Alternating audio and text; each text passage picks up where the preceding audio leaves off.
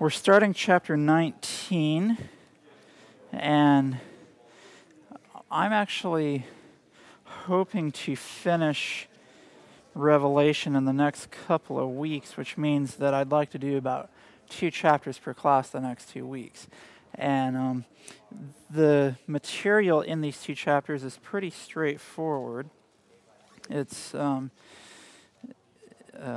transition from the beasts and all that into the things we have to look forward to in heaven. So anyway, that's kind of where we're headed. So I may be moving a little bit faster than I have, but we still will make time for questions and comments, of course. So at this point, why don't we bow our heads for a word of prayer, and we'll get started. Father in heaven, thank you that we can study from the book of Revelation again. We pray that you would be with us as we study what we are going to look at today, the marriage of the Lamb, and related topics. So be with us now. I pray this in Jesus' name, amen. Okay, so we've been through the first 18 chapters of Revelation. Now we're starting Revelation 19. And Revelation 19 is about the marriage of the Lamb, and we also see the destruction of the beast and the false prophet and those who receive the mark of the beast. So that's Revelation 19. And Revelation 20 describes the devil being chained for 1,000 years and then the battle of Gog and Magog at the end of the 1,000 years. So that's a brief summary of these 2 chapters. So we're going to go ahead and get started. And let's see, I'd like a volunteer to read Revelation 19, verses 1 through 4. So Revelation 19, 1 through 4. Is there a volunteer for that? We have one right down here. So Revelation chapter 19, verses 1 through 4. And after these things, I heard a great voice of much people in heaven, saying, Alleluia! Salvation and glory and honor and power unto the Lord our God, for true and righteous are his judgments. For he hath judged the great whore, which did corrupt the earth with her fornication, and hath avenged the blood of his servants at her hand. And again they said, Alleluia! And her smoke rose up forever and ever. And the 24 elders and the 4 beasts fell down and worshipped God that sat on the throne, saying, Amen, Alleluia. Okay, thank you. So, beginning of chapter 19, we see that the people in heaven are saying with a great voice, they are thankful that God has judged the great whore and hath avenged the blood of God's servants on her. And notice they say, for true and righteous are his judgments. So we've seen that when the great whore of Revelation was judged, there was a good reason for that judgment to take place. And it's actually found in the previous verse in Revelation 18, the last verse of Revelation 18. It says, for in her was found the blood of all that were slain upon the earth. So God is just, he's true and righteous to pour out his judgment upon the great whore. She also committed fornication with the kings of the earth. So we've covered that. That's pretty straightforward. And it says he's avenged the blood of his servants at her hand. So again, we see the judgment, the concept of the judgment of God. And it's interesting, we see in verse 4, the 24 elders, the 4 beasts, they fall down and worship God. You know, the 4 beasts and the 24 elders show up several times throughout the book of Revelation. The first time we see them is in Revelation 4 and 5 at the inauguration of Christ's holy place ministry in the sanctuary in heaven.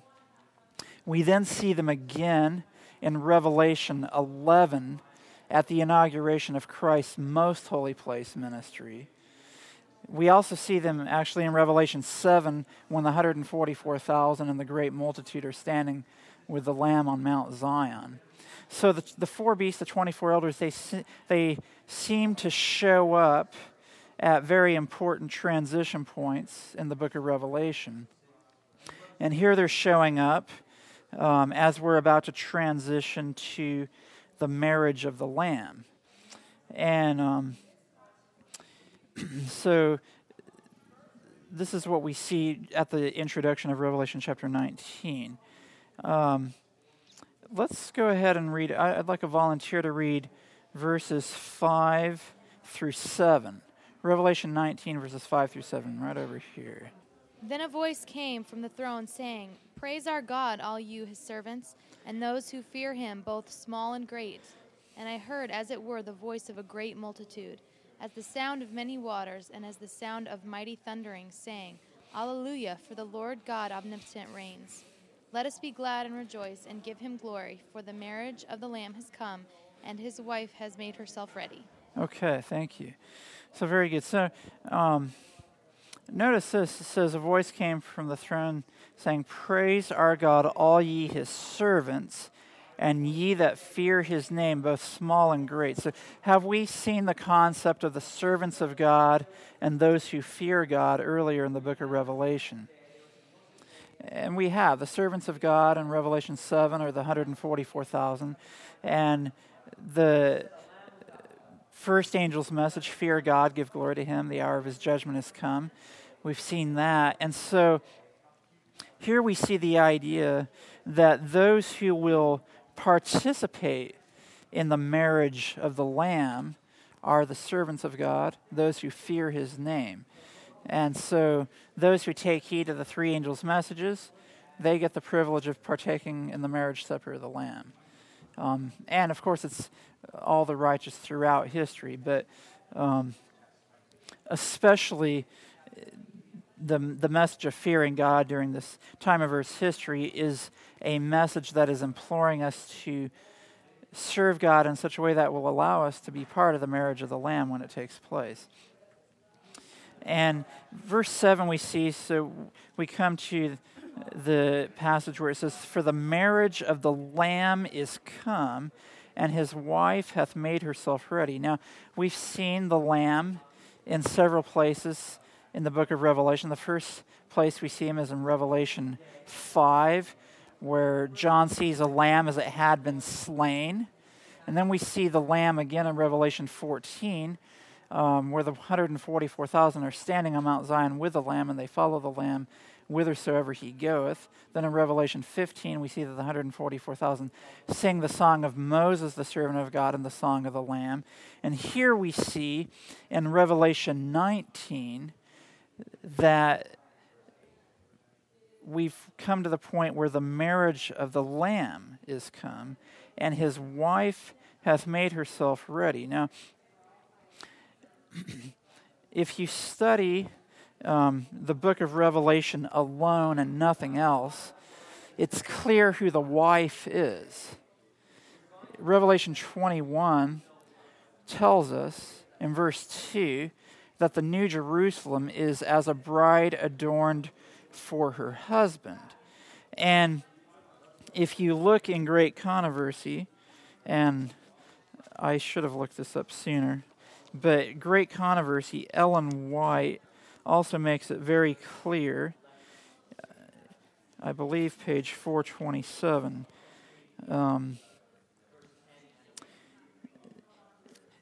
Ellen White says here, she quotes Revelation 21:2, which talks about the bride, the New Jerusalem coming out of heaven. Then she says, "Clearly then, the bride represents the holy city," this is page 427 of Great Controversy, "and the virgins that go out to meet the bridegroom are a symbol of the church. In the Revelation, the people of God are said to be guests at the marriage supper. If guests, they cannot be represented also as the bride." And then she goes on to say, "He will receive the New Jerusalem, the capital of his kingdom, prepared as a bride adorned for her husband."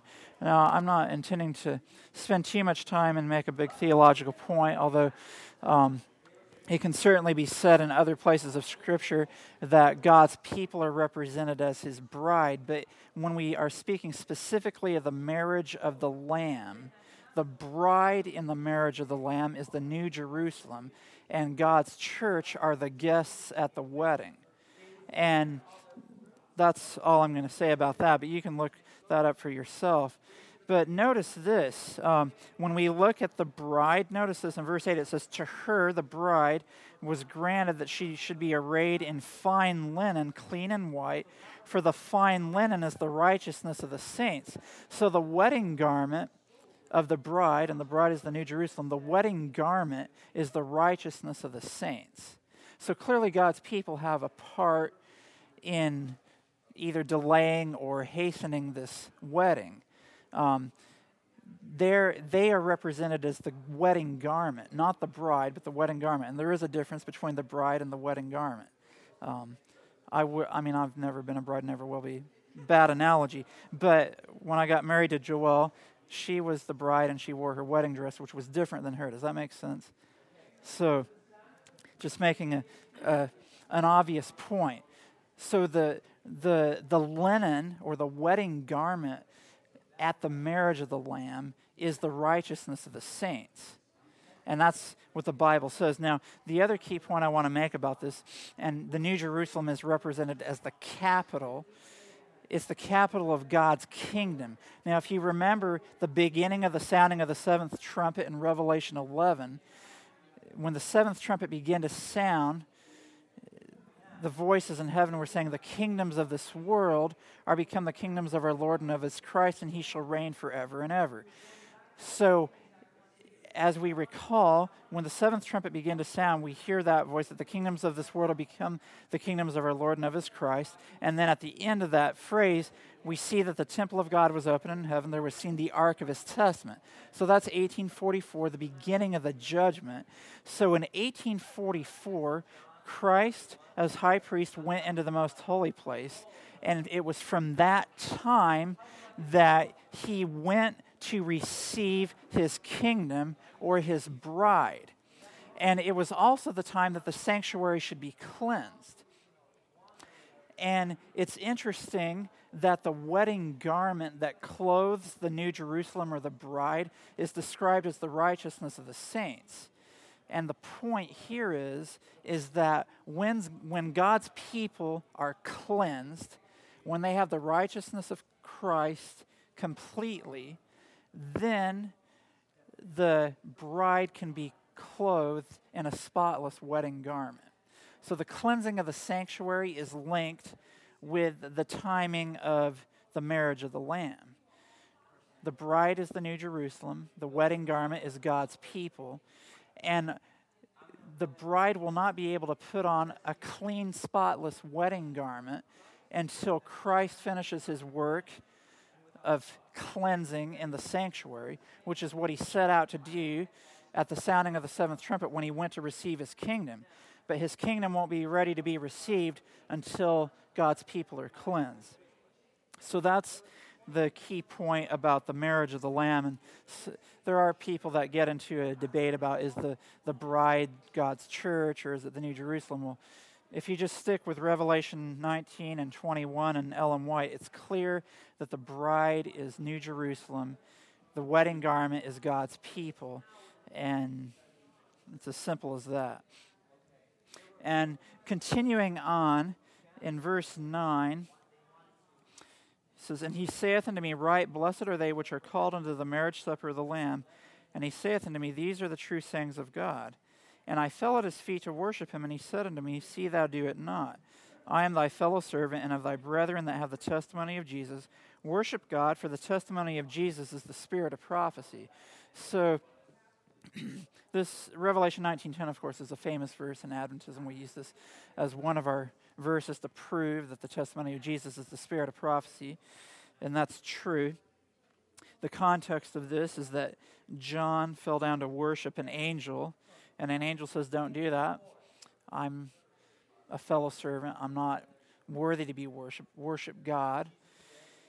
And he says, I'm of thy fellow servant of thy brethren that have the testimony of Jesus, and the testimony of Jesus is the spirit of prophecy. Now, we do like to point out that the prophetic gift is in the remnant church. The remnant church in Revelation 12:17 are those who keep the commandments of God and have the testimony of Jesus Christ. So, and the testimony of Jesus is the spirit of prophecy. So, it would be reasonable to believe that God's remnant church would have the prophetic gift in its midst. So we make no apologies to say that we have the prophetic gift in the remnant church through the inspired writings of Ellen G. White. Now, the one thing I will say as well is that God gives special understanding of prophecy to his remnant church. And obviously, he does that through Ellen White. But also, if you look at the pioneers who started our church, he, through the power of the Holy Spirit, helped them to come to a clear understanding of what the prophecies of the Bible were. And you could even say William Miller had that gift. Now, he wasn't a prophet, but he had an understanding of the prophecies of the Bible in a way that nobody else during his time did. Now, he didn't live to the point that he accepted the Sabbath, and the remnant, of course, includes Sabbath keepers. But the gift of prophecy, or the spirit of prophecy, sure, it's the prophetic gift through Ellen White. But if you look at all the other churches out there, the remnant church, the Seventh-day Adventist church, is the only church that really understands Daniel and Revelation. Everybody else has some unusual interpretation about a rapture, a secret rapture, or taking the 70th of the 70 weeks and putting it out into the future, 2,300 days being literal days and applying to Antiochus Epiphanies, or all sorts of things. But the remnant church understands what these prophecies mean. So absolutely Ellen White is part of the spirit of prophecy, but having an understanding of what the prophecies in Daniel and Revelation mean is also a blessing that the remnant church has. And it's a blessing because if we understand these teachings, we will not be deceived in the last days when all sorts of interesting and funny things start to happen and people come back from the dead and say, oh, Revelation's wrong, but I know what it really means, and that sort of thing. But when we know that, hey, the dead can't come back to life, that takes care of that problem. And then we say, well, you're obviously not speaking according to the Bible, so you're out. And get thee behind me, Satan, and that's it. So, the purpose for prophecy is to keep God's people. One of the purposes of prophecy is to keep God's people from being deceived in the last days. And we have that understanding, so there's no excuse. So that's that. Let's go ahead. I'd like a volunteer to read verses 11 through 13. Revelation 19, verses 11 through 13. Revelation 19, verses 11 through 13. Eric, why don't you? 11 through 13? Yeah, 11 through 13, yeah. Okay. And I saw heaven opened, and behold, a white horse, and he who sat on it is called Faithful and True, and in righteousness he judges and wages war. His eyes are a flame of fire, and on his head are many diadems. And he has a name written on him, which no one knows except himself. He is clothed with a robe dripped in blood, and his name is called the Word of God. And actually, why don't you read through verse 16? Read down through verse 16. And the armies which are in heaven, clothed in fine linen, white and clean, were following him on white horses. From his mouth comes a sharp sword, so that with it he may strike down the nations, and he will rule them with a rod of iron. And he treads the winepress of the fierce wrath of God, the Almighty. And on his robe and on his thigh he has a name written, King of Kings and Lord of Lords. Okay, thank you very much. Now it's interesting that last verse where it says he has on his thigh a name written, King of Kings and Lord of Lords. That reminds us of the beginning of the sounding of the seventh trumpet in Revelation 11, where it says the kingdoms of this world shall become the kingdoms of our Lord and of his Christ. But there's some other interesting characteristics. Clearly we see that the person being described as sitting on this white horse is Jesus Christ. His eyes as a flame of fire. We can go back to Revelation 1 to see the same comparison. He's called faithful and true. He doth judge and make war. we can clearly see Jesus as judge here. He's clothed with a vesture dipped in blood. His name is called the Word of God. John 1, the Word was made flesh. So we know that we're talking about Jesus here. Now, it's interesting. We see that he's making war here. We see that he's out to destroy. And it's kind of interesting because, we think of Jesus as the good shepherd who shepherds his sheep in a loving manner and brings all the sheep into the fold. Now, when you look at verse 15, it says he rules the nations with a rod of iron. Now, this is interesting. The rod of iron is a comparison to the shepherd's rod. Now, not the group, the shepherd's rod, but the shepherd who had a rod who guided his sheep. And there were two ends to that rod. One was a sharp end, the other was a soft end. The soft end, the shepherd would use to guide his sheep to come together. The other end he would use to kill wild animals. And Jesus, as the shepherd, here in Revelation 19, he's gathered his sheep together already. Now he's out to kill and destroy those who would do away with his sheep. And we see that he's King of Kings, he's Lord of Lords, and he's going to smite the nations who have been wicked. So when we think of the concept of the Good Shepherd, you think of the song, Gentle Shepherd, Come and Lead Us, and all that, and that's true. But a shepherd, if a wild animal came in, he'd go out and kill the wild animal. So he wasn't so gentle to that wild animal. So you have to think of the shepherd in two phases. And that's what Revelation 19 is showing us here. Now, let's go ahead and read verses. Actually, I volunteer to read 17 through 21. Let's see. Angie, why don't you read verses 17 through 21?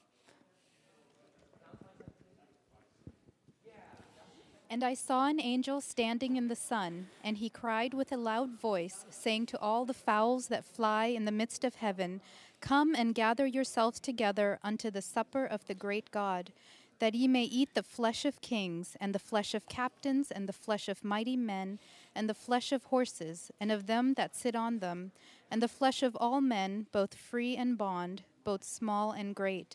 And I saw the beast and the kings of the earth and their armies gathered together to make war against him that sat on the horse and against his army.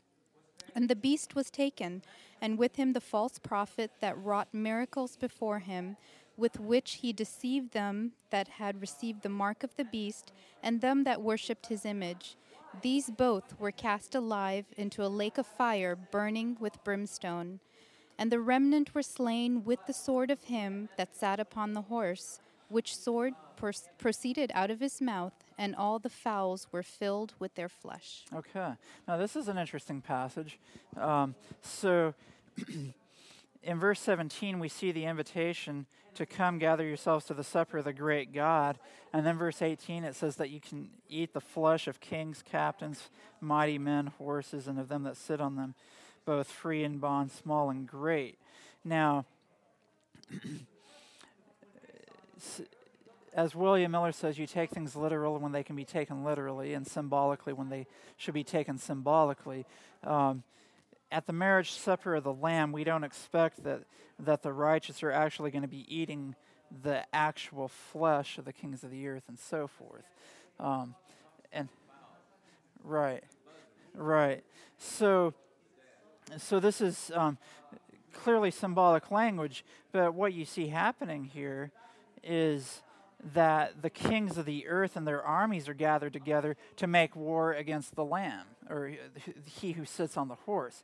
So you see that there's a battle between God and his people and the wicked.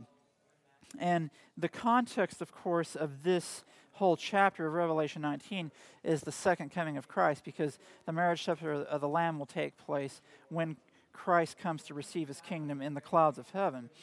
And when we come to that point, when the beast, the kings of the earth, and their armies gathered together to make war against him that sat on the horse, then when we get to verse 20, we see that the beast was taken, and with him the false prophet that wrought miracles before him.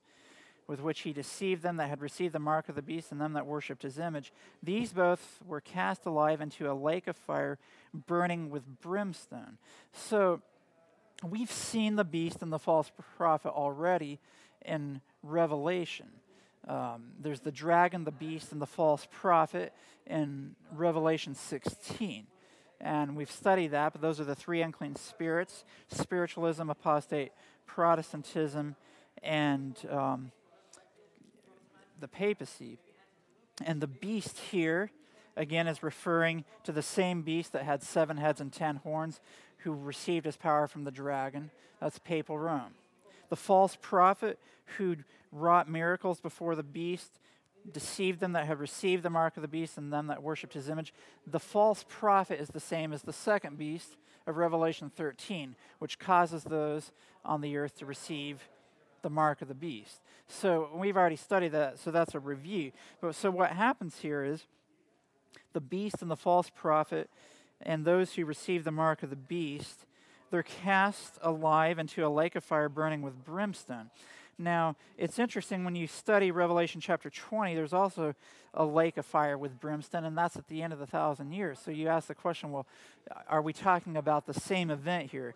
And when you look at it, and I was going to read a quote from James White. This is in the Bible commentary, but let's see, let me find this quote. Sorry. James White makes a quote, and if I can't find it, I'll just summarize what he said. Oh, no, I'm in the wrong. It's Review and Herald, January 21, 1862. He's making a point about Revelation 19, verse 20. He says, "So if you please, there are 2 lakes of fire, one at each end of the 1,000 years."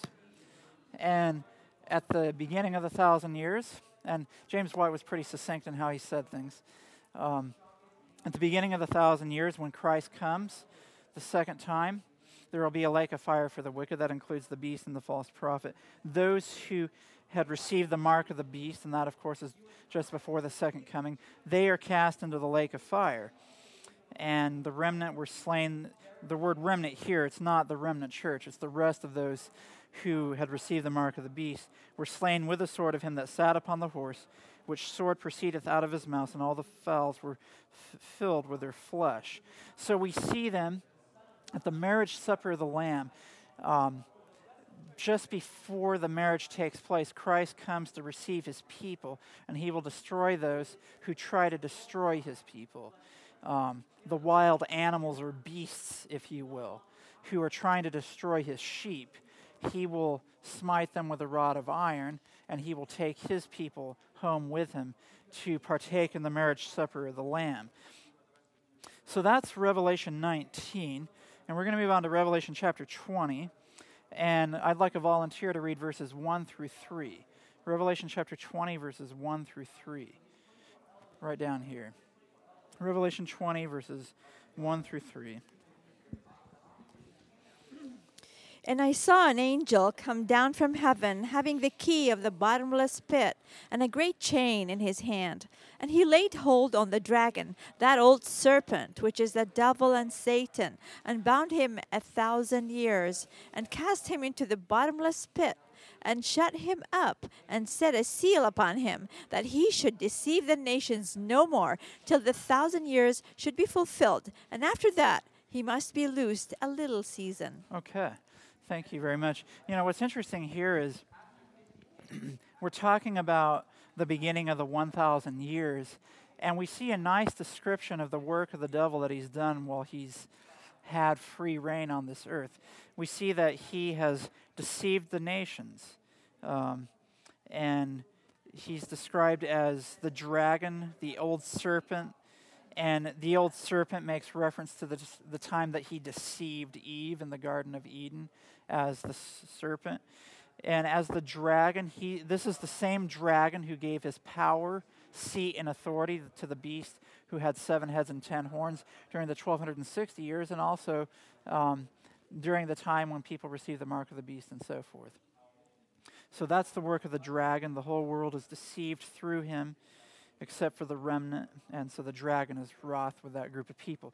But during the 1,000 years, he is bound up and is not able to do that work for 1,000 years. So that's good news. But then we see that he's going to be loosed for a little season. And if he's going to be loosed for a little season at the end of the 1,000 years, that means that he's going to go back to his work of deception for a little season after the 1,000 years are finished. That's pretty straightforward. And let's go ahead and read verses 4 through 6. A volunteer to read verses 4 through 6 of Revelation chapter 20. Right down here. Revelation chapter 20, verses 4 through 6.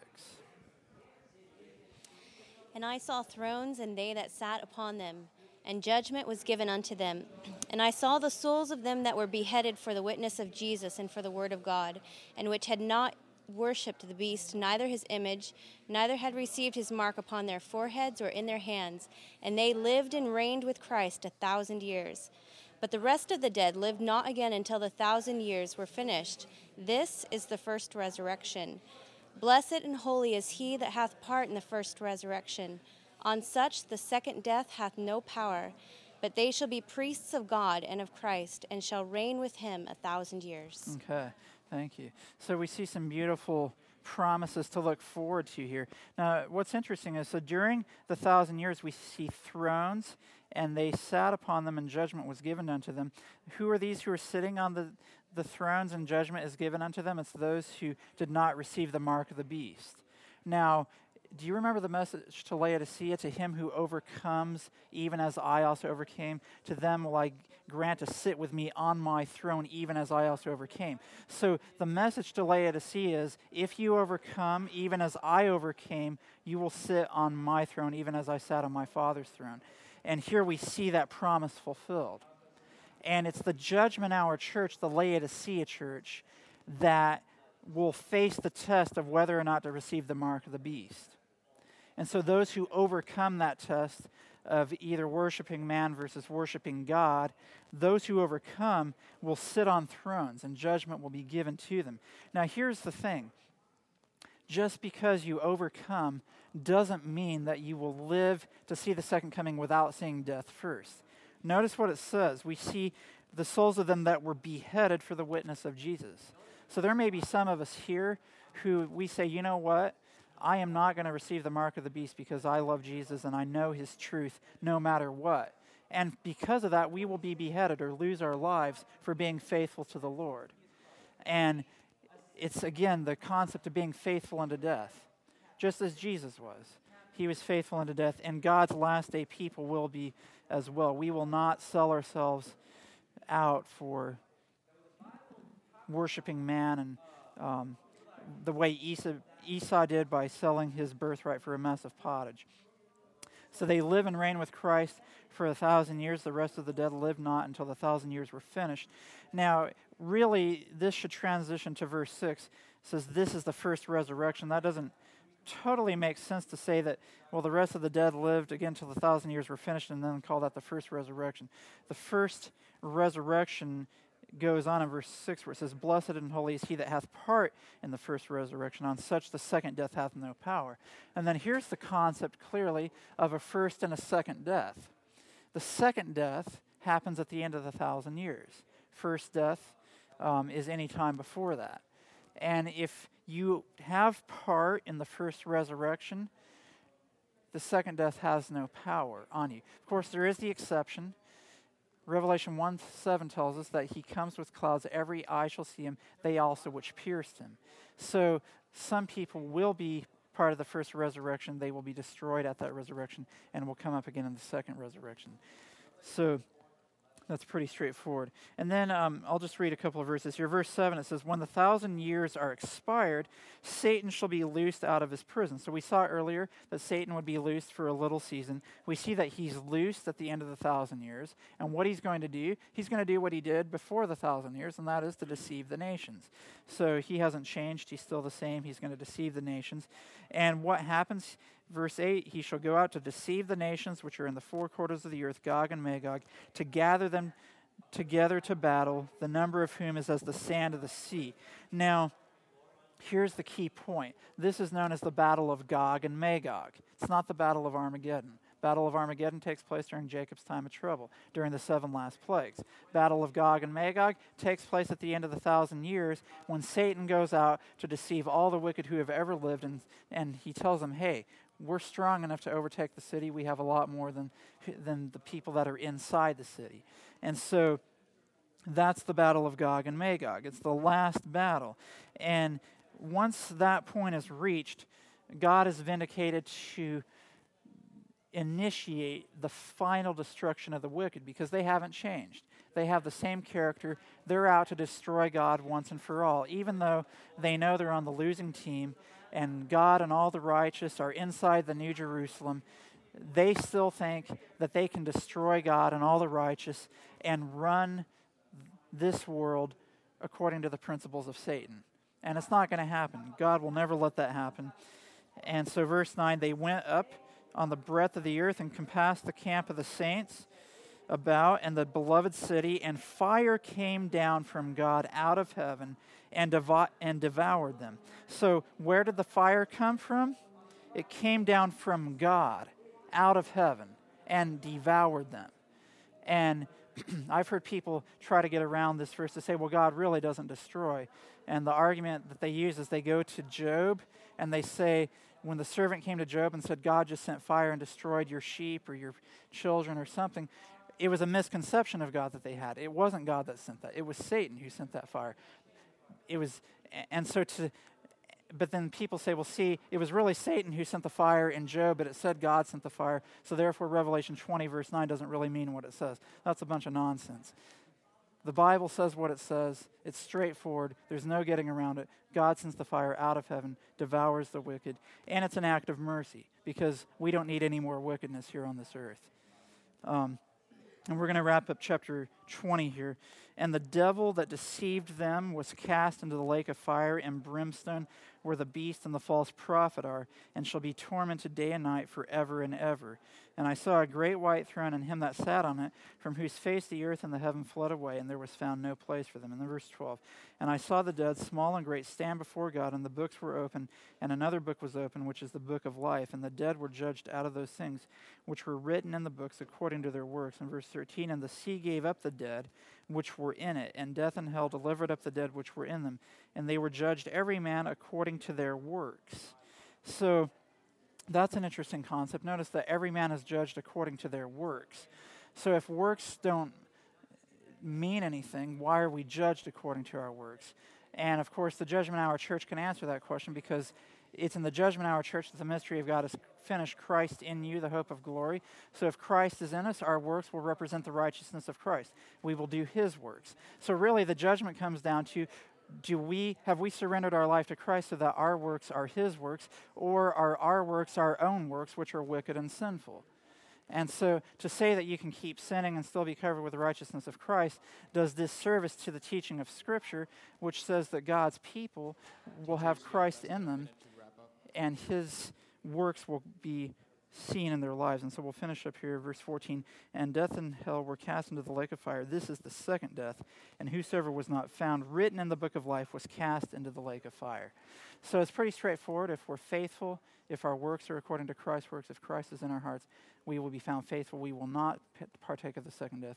If we do things our own way and we reject Christ, we will see the second death. But God has given us his 3 messages of mercy so that we don't have to partake of that. And that's the good news of Revelation. And we will continue next week in chapter 21 and probably chapter 22. Thank you, everyone.